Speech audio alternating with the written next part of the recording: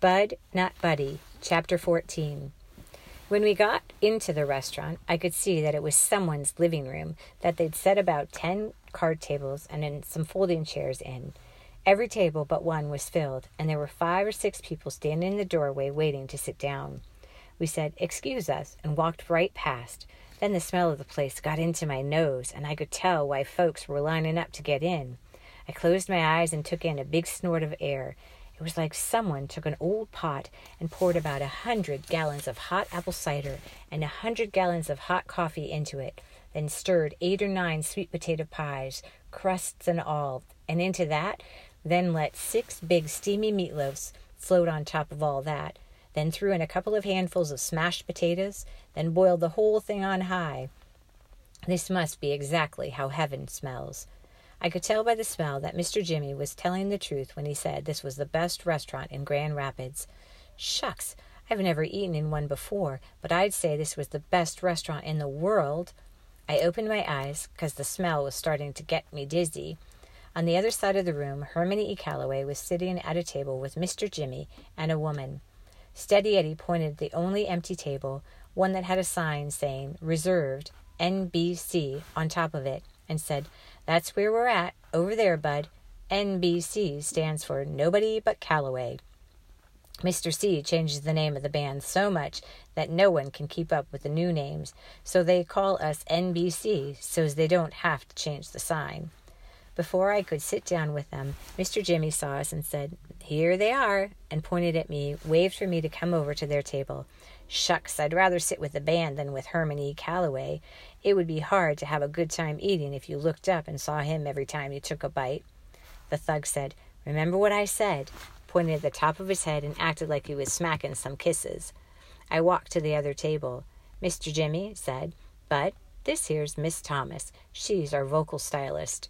She could tell I didn't know what that meant, so she said, "I'm the singer, honey." I said, "Pleased to meet you, ma'am." She laughed and stuck her hand out for me to shake. There were about 9 diamond rings on just her right hand. She said, "Oh, my, a gentleman. I'm pleased to make your acquaintance as well." Then she took all those ringed up fingers and rubbed them across my cheek, held my chin and said, "Come here, child," and pulled my face up close to hers. Uh-oh. I twisted up my face to get ready for a kiss, but instead she looked real close at me and said, "What's this, baby?" She rubbed her fingers over a couple of the sting spots that I'd been scratching. For a second, I was going to tell her they were vampire bites, but something told me to tell the truth this time.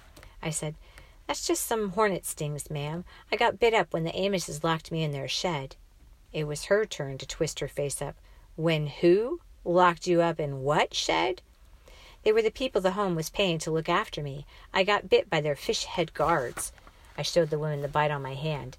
I was surprised to see it was puffing out from pus. "My Lord," she said. "Herman, look, this child's hand is infected. None of you men noticed how he looks?" Hermione Calloway said, "Talk to James. Far as I know, he's the only one who looked at the kid." Mr. Jimmy said, "Well, Grace, to be truthful, I did think the boy's face was a little swell up, but you know how dark it is in the cabin, and, by God, there are some folks who just naturally have lopsided heads." She said, "Dark or not, even blind Lemon Jefferson could see something's wrong with his baby's eye. What happened here, Bud?" She touched underneath my eye as light as a feather. I said, "Well, ma'am, Todd Amos woke me up by shoving a pencil up my nose all the way to the R, and when I went to punch him, I slapped him instead, and it left a big welt on his cheek. So we put up our dukes and went at it, and it didn't take long before I knew I couldn't whip him, so I just curled up and fell down." I looked at Hermione Calloway to make sure he was listening to the next part. I wanted to let him know that even though he was real mean, our minds thought about things in the exact same way. I said, "I fell down, ma'am, 'cause the Lord gave me the good sense to know when enough is enough." He acted like he didn't hear, so I kept talking to Miss Thomas. Then Mrs. Amos came, and I could tell they'd gone through my suitcase, even though they promised they wouldn't, and she locked me up in the shed where those hornets and fish-head guards got a hold of me. Miss Thomas looked like this was some real amazing news. Hermione Calloway said, "Sounds like a case of diarrhea of the mouth and constipation of the brain." Miss Thomas gave him a dirty look and said, "You said the home. Bud, what kind of home? Where's your mama? I said, she died 4 years ago, ma'am. She put her hand on my shoulder and said, I'm sorry, sweetheart. How about your daddy? Do you know where he is at? I said, yes, ma'am. She said, where is he, honey? I pointed dead at Herman E. Calloway's big belly again and said, that's him, right there. Miss Thomas looked like she wanted to smile, but she said, now, Bud, I've only known you for a couple of minutes, but I can tell your mama did a fine job of raising you. I can see you've had a good, proper upbringing, so I'm kind of surprised that you're pointing like that. She was right. I brought my finger down and I said, I'm sorry, ma'am. She said, that's fine, but it wasn't me who got pointed at. I told Herman E. Calloway, I'm sorry, sir, but I didn't mean it. She smiled and said, that's better. We all make mistakes. You know what, Bud? You look like you could use a good meal, so why don't you sit right there and join us? She pointed a covered finger at the empty chair direct across from me. Shucks, how could anyone enjoy their food with Herman E. Calloway staring back at you? But maybe my luck was starting to change. As soon as I sat down, Herman E. Calloway picked up his coffee cup and said, if you'll excuse me, this is about where I came in, and walked over to where the band was sitting. He told them, all right, someone's got to give me their seat and go sit with James and Miss Grace. Oh, and my son. For a second, it looked like a stampede of dusky devastators of the Depression. They all jumped up at once and started headed for our table. They saw what they'd done, laughed, and Steady Eddie said, take my seat, Mr. C. I want to talk to that kid. He's got the look of a future sax man about him. He came over to our table. Miss Thomas asked me, do you mind if I order your supper, Bud? I said, no, ma'am. I couldn't believe you got to order what you wanted. I thought you just sat down and they'd bring you whatever was on the stove. A woman came up to the table. She said, y'all ready, Miss Thomas? Miss Thomas said, we sure are, Tyla. Tyla said, who's the little fella? Did y'all pick up someone new for the band? Miss Thomas laughed. They're getting younger all the time, aren't they?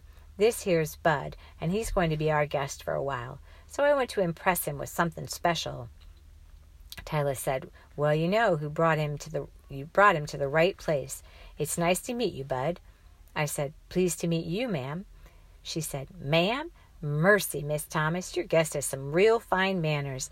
I can tell that he isn't one of those rude, crude folks Mr. Calloway usually scours up. Steady Eddie said, Tyla, I'm crushed. She said, Bud, I apologize for mistaking you for a musician. I told her, that's okay, ma'am. No offense taken. Miss Thomas said, is there any more of that meatloaf left? Yes, ma'am, sure is. How about some okra and mashed potatoes too, Bud? Thank you, ma'am. And does a glass of apple cider sound good? Yes, ma'am. Thank you, ma'am. Okay, she said, I'll have the same. Mr. Jimmy ordered a supper that was all the way different from mine, and Steady Eddie ordered one that was all the way different from his. No wonder you hear about rich folks going to restaurants once a week. This was great. Miss Tyla went away, and Miss Thomas started back on me. Bud, I've got to let you know that I'm pretty sure that there's just no way that Mr. C is your father. Tell me what gave you the idea he was. My mother did, ma'am. Miss Thomas looked over at Mr. Jimmy real quick, then said, Sweetheart, did you know a whole lot of people all over the state know Mr. C? Did you know he's pretty famous? No, ma'am. Ah, well, you know what I think? I think maybe your mother heard him on the radio or heard somebody talking about him or saw the band somewhere and told you that Mr. C reminded her of her father, of your father, and you misunderstood what she meant. Isn't that possible? I don't think so, ma'am. She looked at me for a second, then said, Did she come right out and say, your daddy is Herman E. Calloway, Bud?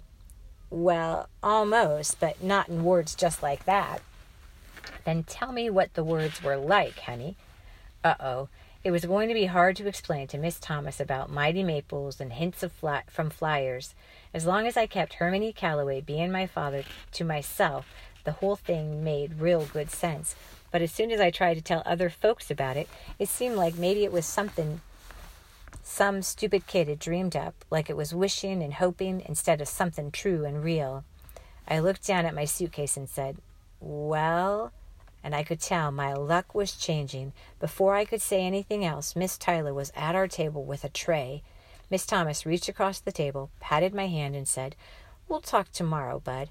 I bet you're sick and tired of answering people's questions, aren't you?" I said, "Yes, ma'am, I am." But I did notice that she'd said tomorrow. That might mean they weren't going to try to send me back to Flint right away. Miss Tyler said, "Miss Thomas," and set a plate in front of her, then said, "Mr. Jimmy," and gave him some food too, and then said, "Steady," and put his plate down so that it rattled a little, then said, "And finally, the young gentleman," and put a plate crammed with food in front of me. It was the best meal I'd ever had, and when it was done, Miss Tyler brought me a dessert she called "on the house." It was a piece of warm sweet potato pie with some white, fluffy stuff called whipped cream swapped all over the top of it. After I shoved the last crumbs of pie in my mouth and scraped up the last little dribbles of whipped cream, I looked around at the people at my table, and I couldn't help breaking out in a big smile. I didn't see it before, but now that I looked, I could tell that Miss Thomas must be the most beautiful woman in the world. When she talked, she moved her hands and fingers around, and the lights from the ceiling and from the little candle on the table would bounce off all them diamonds and spark up in your eye and make you feel like you'd been hit with some kind of magic fairy dust. Then you couldn't help but smile. All the while she'd hum, too, but hum doesn't seem like it's the right word for what she was doing. Most times I'd heard humming before it was just an excuse for not being able to sing, or something people would do if they didn't know the words to a song. That doesn't fit the sounds Miss Thomas was making. You couldn't help but look up and wonder if this was a real human being that was making these sounds.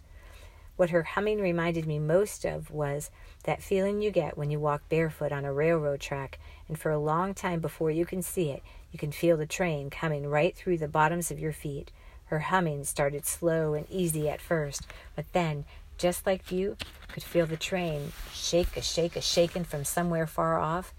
After a while, Miss Thomas' humming made you feel like something big and strong was passing right by you, and everything on you was getting rattly and shaky and about to get shook loose. It made you want to drop your fork and grab hold of something solid. From hearing just this little bit of humming, I could understand why Mr. Jimmy didn't call her a singer. Singer wasn't a big enough word to take in the kind of music that was jumping out of Miss Thomas's chest. And I didn't notice before how funny Mr. Jimmy was. The stories he was telling about traveling around the country with Herman E. Calloway had us all laughing so much that even the nosy people at all the tables near ours quit eating and were busting their guts and throwing their 2 cents into the stories. The only table that was quiet was where dusky devastators were sitting. It seemed like Herman E. Calloway could make it so you just wanted to sit and watch your hands with a sad look on your face. And I hadn't noticed before how nice Steady Eddie was either.